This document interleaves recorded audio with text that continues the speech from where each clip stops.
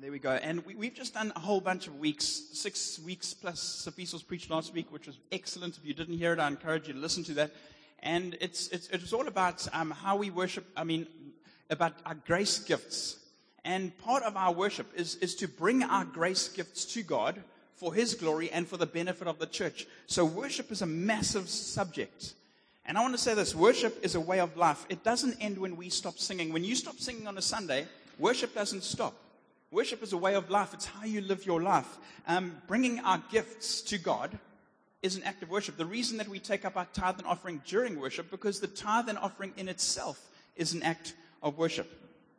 There's an old saying that says this: don't come to church to worship, come worshiping to church. Because we recognize God as God all week, we don't set aside Sunday to start worshiping and then stop when we leave church. We worship all week long, and then we come here, and it's an overflow and expression of our worship. Because worship is more than a song. It is a connection to a spirit. It's the Spirit of God connecting with ours. Not only that, but worship is a form of warfare. If you are going through something right now, if you want to overcome, if you've got a struggle, then one of the best ways to overcome is worship. Because when you're in the presence of God and put things in perspective, God is bigger than the thing that you face. So worship is key. So today we're going to be talking about why we worship the way that we worship at church. Why does City Hill do what we do the way we do it? What is the difference between praise and worship? As a church, we have praise and worship. What does the Bible teach us? What do our worship leaders trust God for? And where are they taking us? So, just an introduction. This is, I skipped that part, I realized. Jason oversees our worship at City Hill Church, oversees the entire worship ministry. And Paula has led the worship team, and she's one of our worship leaders here. And she's been leading since we planted, and she has an absolute passion for worship. I can tell you one thing about Paula: worship doesn't stop when we leave church. It happens all week long. So worship is a way of life. So before we get into it, have you got microphones? Jason, personal question. When did you first start leading worship, and how did it happen? First started leading worship probably in the 90s. I was involved in a church plant up in Clarence and on the Lesotho border.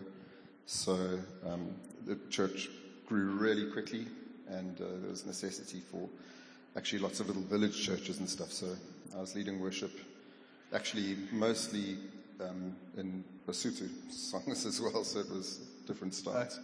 And that kind of happened I'd been overseas for a while and wasn't really too sure what to do, and decided to kind of volunteer in this church plant, and so it kind of grew out of that. And you playing the guitar? Because this morning all of us were loving the presence of God. So God's graced you with a gift. And when did you start playing the guitar? When I was 19 or 20, I went over to the UK, wanted to travel and surf, and while I couldn't surf, I decided to buy a guitar when I was in London and a chord book, and learn how to play guitars. Yeah.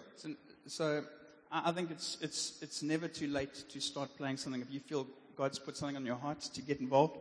Paula, what is your journey? How long have you been leading worship? I've been leading worship since we've planted the church, I suppose. Is that my mark? Sorry.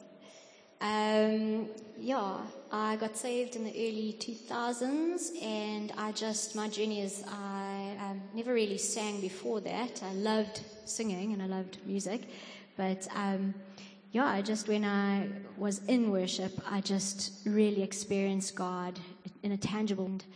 Then I became part of the choir in Hillcrest because I was encouraged by one of the worship leaders.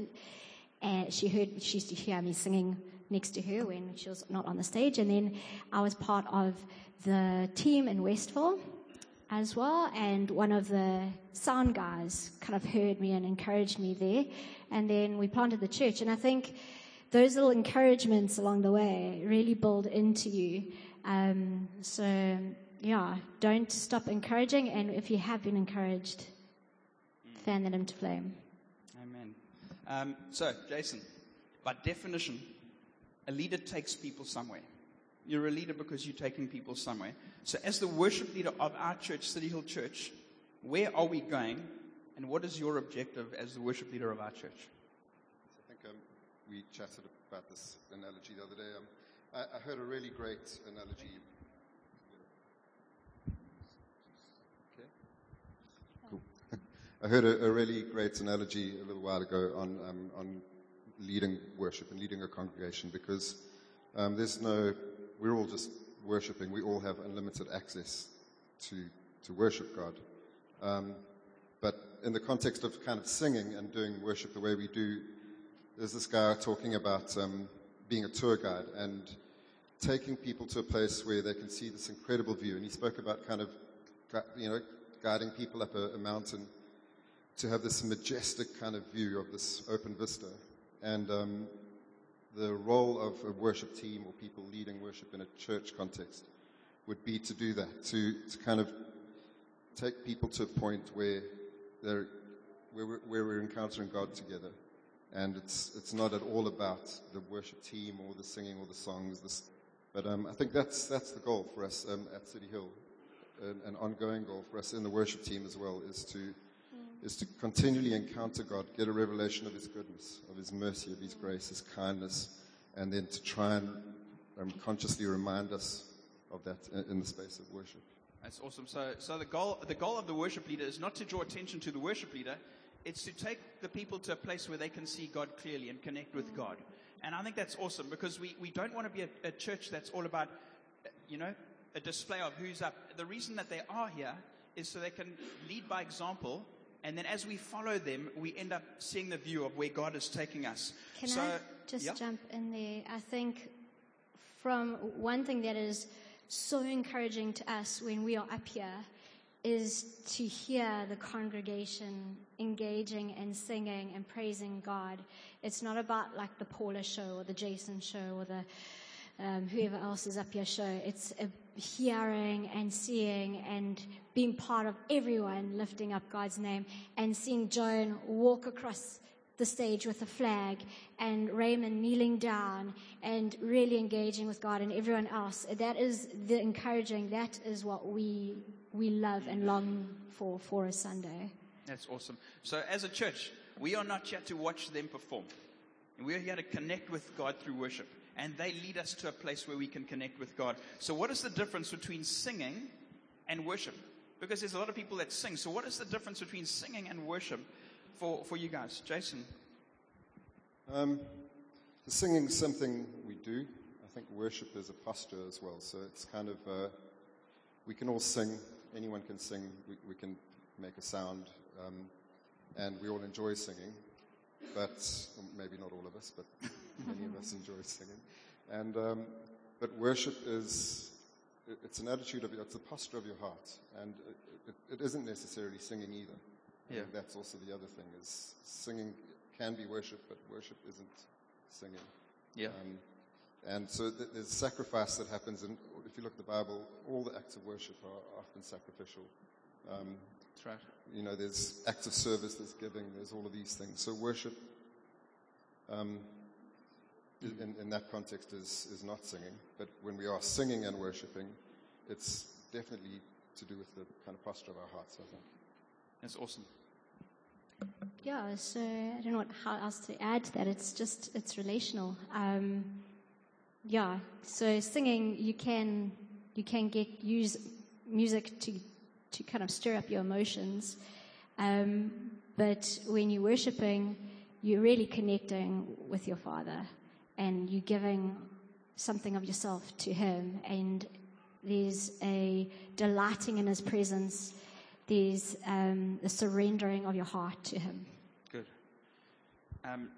Because I know that we can be like, we can stand, we can all sing, we can listen to AC/DC in the car kind of thing, and singing is one thing, but worshiping is about intentional to connect with God.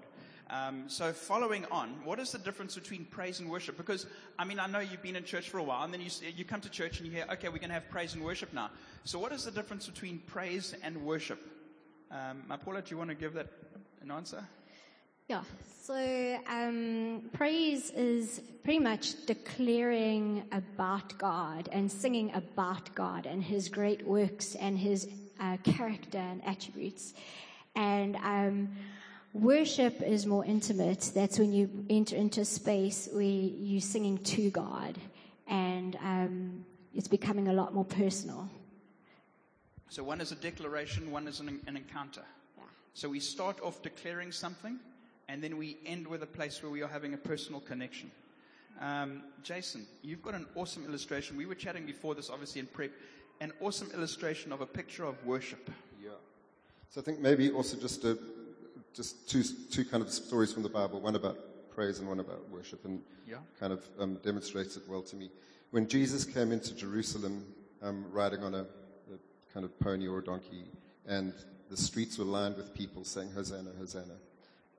That's a picture of praise. They were throwing down palm leaves and their cloaks on the ground so that even the kind of donkey wouldn't have to, or the foal wouldn't have to walk on the ground. Just public, loud declarations of praise. And so it's not about noisiness, but it's about publicly declaring the praise and majesty of someone. Even in Zulu culture, you'd have the praise singer that goes ahead of an Induna and tells all the good things they've done and all of their achievements. And so praise looks a lot like that. You see it a lot in the Psalms as well. But then the picture of worship was what we were talking about. Jesus was reclining at dinner, also kind of in a public space. And that lady came, it says a lady of ill repute came with an alabaster jar, and was her most valuable possession, this perfume. And she broke it open, ignoring everyone else, focused only on Jesus, went to him, broke the jar, and once it was broken, you could never put the lid back on. It was done. Poured it on his feet, washed his feet with her tears and her hair and this perfume. And it's a real picture of adoration and worship, intimate, although it was in a public space. It was really personal. That's good. And then I think one of the things as well, coming out of that, people complained and criticized that she had wasted this thing, although it was hers to do with what she wanted. There are a couple of interesting things out of it. One is that when they left after that night, there were only two people who smelled the same, and that was Jesus and the lady. She had washed his feet with her hair, and so she was carrying that same fragrance that Jesus was carrying at that moment. So there's a real picture of encounter in worship. And I think we've experienced that, all of us. When you in those private moments of worship, there's a real exchange. It's not some kind of emotionally dead kind of God that we're communicating with. There's a real response from him. The other thing as well is that she sacrificed that thing, her most valuable possession, which was perfume. Perfume is something that you should wear or should be on you. And when she left, she was wearing what she had given away. That's awesome. That's awesome. So it's like praise can be like, that person's got an amazing perfume on, and you smell the perfume and you think, that's beautiful. Worship is when we get to a place where we're embracing Jesus, and then the fragrance of God is on us. So singing songs is just, you can do that from a distance. It's about the perfume. Praise is, I can smell that. And worship is, actually now I've embraced Jesus, and when I leave, there's a fragrance of God in my life. It's a completely beautiful thing. If you want to, Luke 7 verse 36 to 38 is that scripture. And you can just look at it and trust God. Think to yourself, as I have an encounter with Jesus, I sacrifice what's mine to sacrifice. But as I do, God takes that, and if anything, her sacrifice comes back to her. So when we bring what we've got to an idol, we lay it down, it's wasted. When we bring what we've got to God, God somehow multiplies it back to us, because he's an awesome God and worthy of Jesus. We want to leave here thinking, when people see us, even in Checkers or wherever we go, they go, you've been with Jesus. There's a fragrance of God on your life. There's a glow. There's a radiance. So this lady worshiped through sacrifice. And I'm pretty sure there's a lot of people in this room are worshiping even now through sacrifice, because you're going through stuff. And you're questioning, where is God, and why is God doing this, and why is this happening to me? But at the same time, I worship God not because I feel like it, but because God is worthy. And when you do that, there's an encounter at church. I was thinking about it this morning. We had Verity came and shared a notice, no tears. Eleanor shared no tears. We had the three men that shared up here, Eugene, Isaac, and I. All, it's amazing how God softens hearts. And he does something in our lives. And I remember when I first went to church, I used to get so embarrassed. I'd sit at the very back and hide, because I just cried and cried and cried and cried. And the reason I did that was because I was so undone in the presence of God. And there was a divine exchange. God was healing something in me. But I felt very self-conscious. But the thing is, it was impossible for me to worship God without an emotional response. I read a quote that said this: music is God's gift to expressing emotion. If you're carrying stuff, you might be carrying anxiety, you can bring that to God and express it. You might be carrying incredible joy, you can bring it to God. We can bring our emotions to God and express them. There's a scripture that Paula has on her heart. It says, it's Hebrews 13 verse 15, and I'll read it, and then Paula, you can discuss that. It says, through Jesus, therefore, let us continually, that's not once in a while, let's continually offer to God a sacrifice of praise, the fruits of lips that openly profess His name. I love the scripture. So just to start with, it's continually to offer a sacrifice of praise. So it's a sacrifice because it's not always what we want to do. We often can be in a space where life's not great and you're not feeling those happy, praising feelings. And so it costs something to come and praise God. It can also be a sacrifice because it costs you because you maybe not naturally inclined to want to raise your hand or jump around, and so it's stepping out of your comfort zone. So that's also a sacrifice of praise. And we just when we kind of give in that way, God will always reward you back. The fruits of your lips and openly profess His name. So I think you wanted to speak about, I'm quite expressive, often, generally, when it comes to worship. I do the jumping thing, and I do the hand raise thing. I don't know if I do Mufasa, though. I don't remember doing that one. But there's a scripture that says, the overflow of your heart, your mouth speaks. And I find in worship, the overflow of my heart, my body seems to want to just do a whole lot of things. So when I'm in the presence of God, I just feel like this thing bubbling up inside of me, and I just want to jump, and I can't express it any other way. So my way to kind of like express back and respond to God in those moments is to do all the various different expressions. And there are various expressions. And I want to say this, we don't do what we do because we've learned a template from a charismatic expression. We do what we do because there's biblical ground for what we do. And how do you go through an emotional experience without some expression? Which we will get to in a moment. So Jason and Paula, why do we, when we do these things, when we express ourselves in worship, raising our hands or clapping, whatever we do, what happens when we do these things?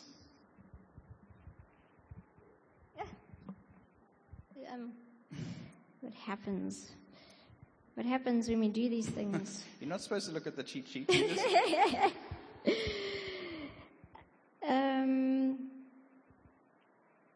Sorry, you stumped me there. I thought I'd addressed that one.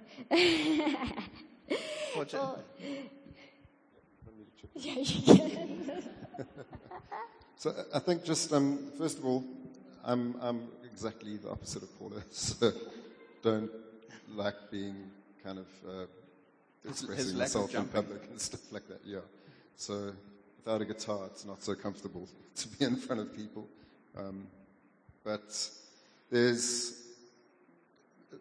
God is who He is, and He is, then these things are fitting responses. You don't come before the Creator of the universe and sit there with folded arms. And sometimes responses are involuntary.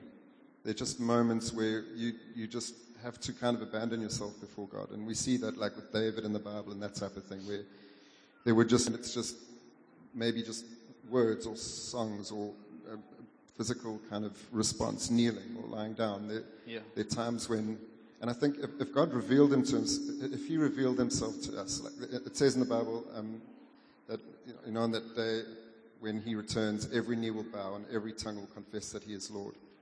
That won't be a conscious decision. When God reveals Himself as God, the only fitting response for creation is to fall down and worship. It's not voluntary. So it's not a moment of like, okay, we realize we were wrong, or we realize we were right, we're going to kneel down. When His glory is revealed, you're on your face and you're crying out, worthy is the Lamb, because that's the only possible response.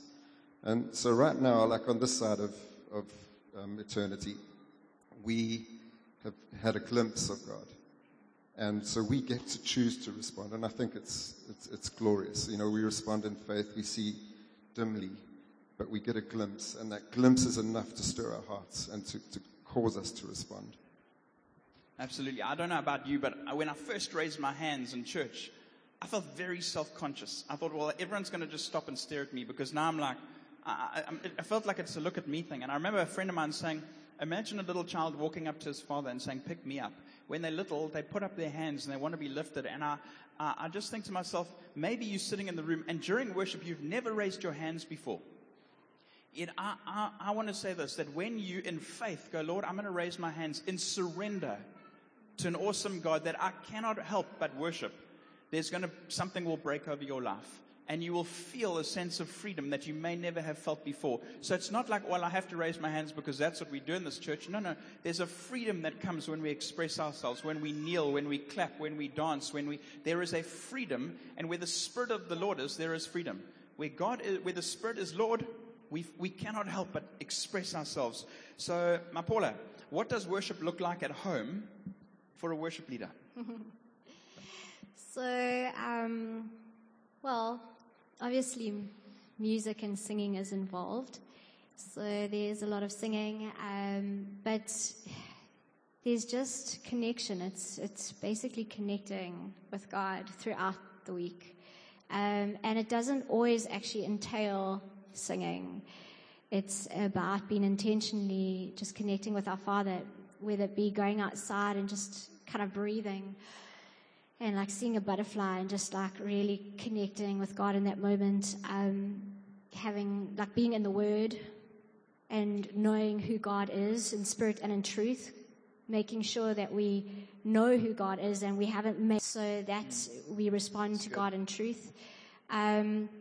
I also went through a weird phase, well, not a weird phase, but where I actually stopped listening to music. I went on a music fast, really. So, because, you know, you get in your car and you put on the music, you put on your worship music even, and it just busies your mind. And you get all emotional because of the music. And I just felt like for just like a little short time, no, switch off the music and just have quietness so that I could allow God to actually speak to me and allow and create those spaces to hear Him. So it all entails all of that, just the connection with God and intentionally pursuing Him and who He is. Yeah, because sometimes we can come to church and think this, oh, I love this song. I can connect with God. Oh, this is not a song I like. I can't connect with God. So we start regulating our ability to connect with God based on the song that's being sung or the song that's playing on the radio. But imagine it's like this. Despite the song, worship will come from me. You know, and I think that as we mature in our faith, it's not about the song so much. I mean, there might be some we prefer to others. We all got our preference. But at the same time, it's like, Lord, why they've chosen that song, I don't know. But I can worship you because you're worthy of worship. So it's not about our favorites. It's about connecting with God. And I know that in our house, as soon as the guitar goes quiet or Paula stops singing, I think, what have I done wrong? Because worship is always going in our home, and we need worship. So linked to these two questions, how do you guys pick a song for a Sunday, and how do you pick songs for the church? Like, what made you pick today's songs, and what makes you pick the songs each Sunday? I mean, yeah, go ahead. Well, I suppose it's different for each worship leader, but the same at the same time. So obviously we will pray into the Sunday service, and you'll be intentional in trying to lean into what the Holy Spirit is doing and wanting to do for that Sunday service, because you're wanting to fan that into flame, not kind of run with our own thing. And so it will look like just a lot of prayer and going through a lot of different songs. And I've got a guitar, so I'll like kind of play through the songs quite a bit. And I'll kind of just trust God for a prophetic sense of what He wants to do on a Sunday. That's good. Yeah, I don't know, Jason, if you've got anything you've got else. some spiritual and practical reasons to choose songs. Yeah, so I think as well, so just from a practical point of view, we sing in keys, and there's certain keys that are accessible to like men and women, for example, might sing in a different range, and there's certain keys that overlap, so it makes it a lot more practical for congregation to be able to sing together, and rather than just maybe like listening to someone sing on the radio or whatever it is that you can enjoy. But so there's a lot of practical stuff in choosing songs that musically are appropriate for the type of stuff we do. I think then also, like, we do consider theology as well. Like, there's a lot of stuff in songs that makes you feel nice, but it's a load of rubbish. It's just like I don't even understand what that means. Yeah. Or like what a great chorus, and the verses are like gibberish, like they point nowhere. So some of that stuff's conscious. Some's just, I think there's a funny story. Sometimes it's just stuff that happens. So there's a song we used to sing. Paula used to sing it, and in the chorus it said, "Let all else fade away." What is that? Let all else fade away. And I remember being at church like maybe 3 or 4 times, and my daughter Isabel kept coming to me and saying, "Why does Auntie Paula keep singing about little elves?" And I was like, "I don't know what you mean." And she says, "She keeps singing about little elves fade away, little elves fade away." Don't like elves, guys. So I could never sing that song again. Why we don't sing that one at church? Not bad theology, it's just we think of elves every time. Yeah, the little elves fading away. It's just not the same kind of impact. So, sometimes it's just something like that. Like you can't do that song anymore. But maybe someone else can. So what works for the congregation? You see, we don't want to choose songs that just happen to be trending on Christian top 10 hits, and we just sing them at church on Sunday because they're trending. We want to make sure the theology is good. And if they're trending and they're wonderful and they sound in good theology, and people are enjoying them, and they're able to connect with God, because you can have a song that's so popular and trending so well, if anything, it's a distraction, because it's like, I just love the beat, as opposed to, this draws me into the presence of God. So there's a lot of practical reasons around choosing songs. Also, like, you can have a very good song that's popular, that the theology is great, but it's just not a congregational song. It's complicated, we're looking for just something that everyone can sing, so that we can all engage in singing. And the other thing is like music in the day and age we live in. So we consume music from generally America, Australia, wherever it is, from the Christian praise and worship type of music thing. And a lot of the time the songs are written, they're culturally relevant for that church or for that kind of group. And so it might be a fantastic song full of truth, but it's just not where we're at as a church. And it's not kind of appropriate, not inappropriate, but it's just not appropriate for the season we're in or something like that, you know. So there's also that, something that we can like love to listen to privately, but corporately it doesn't make sense for us as a church right now. So our heart actually would be to be able to write our own songs at some stage. That is something that we have discussed, and could I add just one extra thing with regards to songs? No. Yes. So you hear a lot about teaching and into what we can sing and what we can't sing, and I've heard teaching about we mustn't sing the I songs and how, be self-centered songs, which I do understand that concept because it's about God. But there's some songs that do kind of break open and we sing about how much God loves us. And sometimes it just is, we can't just, that's not all we can sing.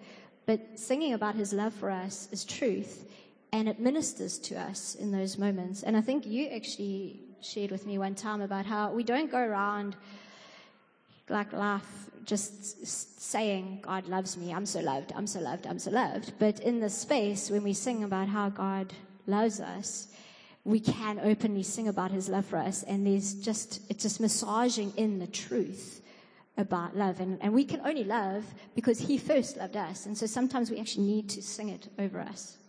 It's good. Very good. So the heart is to connect, and we don't want to be super religious or super weird, and we're like, we want to connect with the living God. So I realize that time has run away, and so Jason, just a couple things, and I want to just go over a short, very 5-verse psalm. what is the value of corporate worship? Because during COVID, a lot of people will be like, well, I can just worship from home. What is the value of actually gathering and worshiping together? So I just want to quickly add something to the previous question. Yeah. I'll be very quick. Also, just when we're choosing songs and thinking about a worship time together, we're looking for those moments like on that tour guide thing. We're not looking for a song that sounds nice and can flow into the next song and whatever. Those things are practical.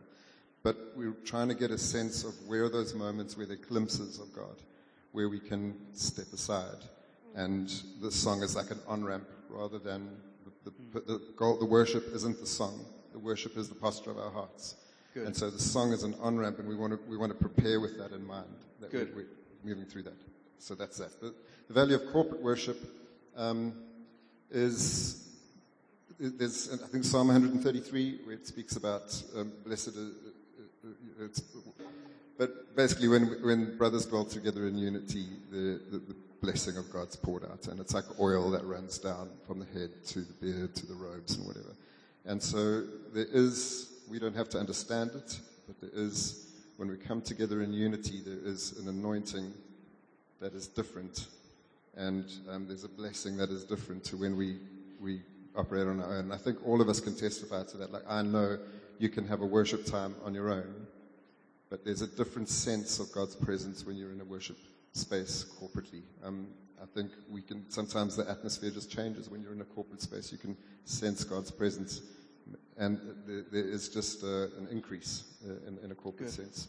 I also think that from the God's perspective, we are a body, and He puts us together, and there's value in us praising Him together. It's a little glimpse of eternity where every tribe and every tongue and every nation will be together giving Him glory. Awesome. I think it's the reason we're doing this today, and we'll touch, is we want you to understand why we do what we do as a church. And at the same time, the point of the preach is to equip you and to think, actually, I'm equipped with an understanding to why our church chooses songs they choose. What is the difference between praise and worship? What is the journey that they're taking us on? Where are we going? Who are these people that lead us? I just want to cover a quick psalm. If you've got your Bibles here, I don't know if it'd probably be on the screen. If you've got your Bibles here, turn to Psalm 100. And I want to look at a biblical model journeying through the worship process. Why do we do it the way? And I want to say this: it's a pattern. It's not a rule. It's not like, well, you have to do it like that. But it's a pattern or a principle on how worship expression and experience happen. It says this, Psalm 100, and I want to look at the Hebrew words quickly of the pattern of worship that we go through on a Sunday and for giving grateful praise, right? There's a Hebrew word there, and these are all Hebrew words found in the Old Testament, and the word is toda, and it means to give thanks. And the root meaning of the word toda is a sacrificial form of offering, worship. In other words, when we come on a Sunday, it is a sacrifice of praise. So what we do is we give up our plan to come into the plans of God, and we have this giving thanks toda. Verse 1, shout for joy to the Lord, all the earth. There's a word used there for the word shout, raise a shout, it's ruah, right? And in other scriptures, you may have heard it, it says, other Hebrew words for this relating to the same thing is the word shabak, which means shout for joy, loudly, triumphantly, as if you've just won a victory. So if you've just won a victory, if you're a big Formula One fan and you watch your favorite driver win, you won't be like, okay, well, that's nice. So you're standing up and you're exclaiming and you're happy. And that's this. It's saying this. When you enter into the presence of God, there is a shout, there's a proclaiming, there's an excitement, there's a joy. Another word that you will know is the word halal. It means soul rejoice. In other words, it's not just an outward expression. It's an inward overflow of what I'm feeling. Dance, shine forth, clamorously exclaim. So we sometimes make a bit of a noise, and it's not to make a noise, but how can you not make a noise when you're celebrating coming into the presence of an almighty God? Then, verse 2, worship the Lord with gladness, come before Him with joyful songs. And there's a Hebrew word here, which is linked to the word serve. In other words, when we serve God, even with our gifts, we serve Him with joy. We're not just coming here and we're like, oh, I have to do what I have to do because it's what I do. No, there's joy in my heart, and worship isn't just singing songs. It's even how I set up the coffee, and it's linked to serving, and it's linked to joy. Verse 3, and I know I'm going quickly because we need to get going. Know that the Lord is God. It is He who made us and we are His. We are His people, the sheep of His pasture. And I said something to Jason and he just kind of brought some correction, and I think that's so true. I want to say this, that God is our shepherd, and as much as we are here to serve Him, He at the same time wants to connect with us. So while we're worshiping God, God wants to connect with you. He wants you to know His presence. So we understand the order is you are the shepherd, we are the sheep. But at the same time, the shepherd loves the sheep and He wants to be with us. Now it gets into the order of worship. Listen to this. Verse 4, why we worship the way that we worship. Enter His gates with thanksgiving. And remember, this is with the tabernacle in mind when Moses was writing this. Enter His gates with thanksgiving and His courts with praise. Give thanks to Him and praise His name. The Hebrews words used here, listen to this. Enter His gates with thanksgiving, Toda, and His courts with praise, Tehillah. Give thanks to Him, Yada, and praise His name, Barak. These are the Hebrew words. First of all, we've covered it already. It's a sacrifice. When you get up in the morning today. Okay. A doctor or a nurse in the church, can you put up your hand? Any doctors or nurses? Nursing staff, could you go to the foyer? Any nursing staff, just you can go to the foyer. There we go. Okay. Okay, we got people going there.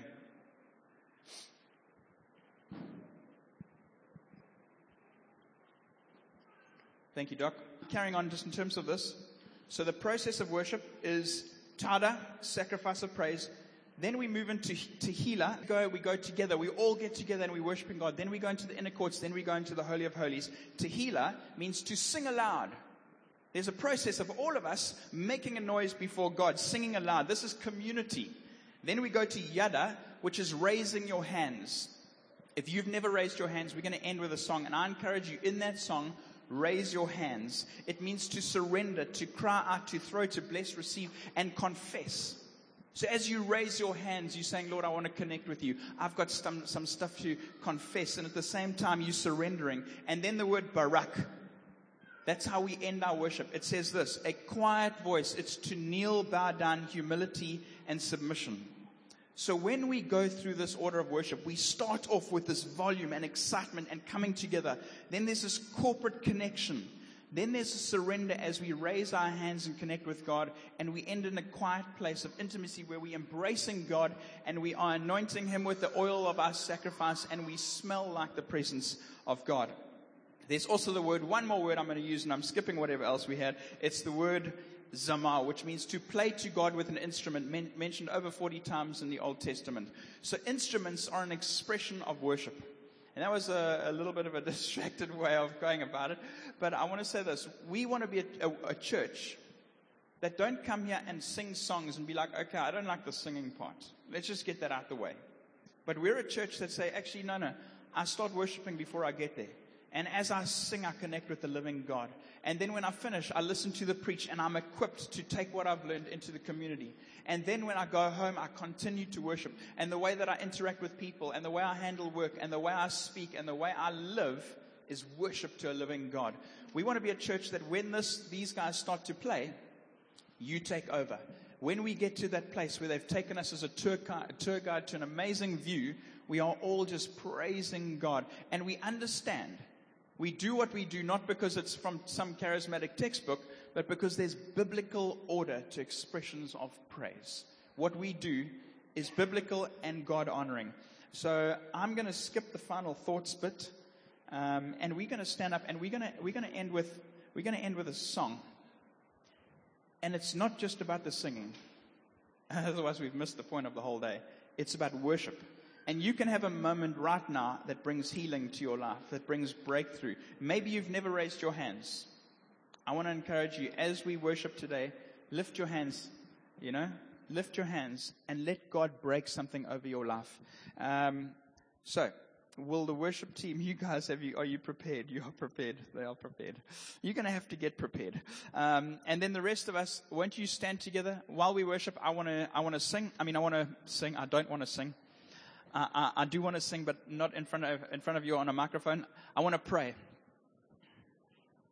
Father, I pray for this church, and I pray, Lord Jesus, that we will understand what worship is all about.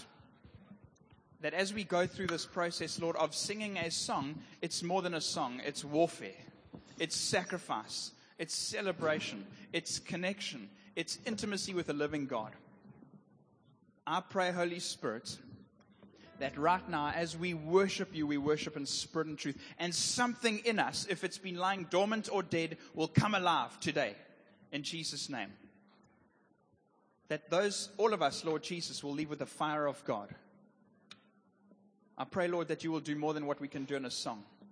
But we will see what it means to worship corporately, yet at the same time an intimate connection with you in private. In Jesus' name we pray. Let's give God everything, because he's worth it all. Amen.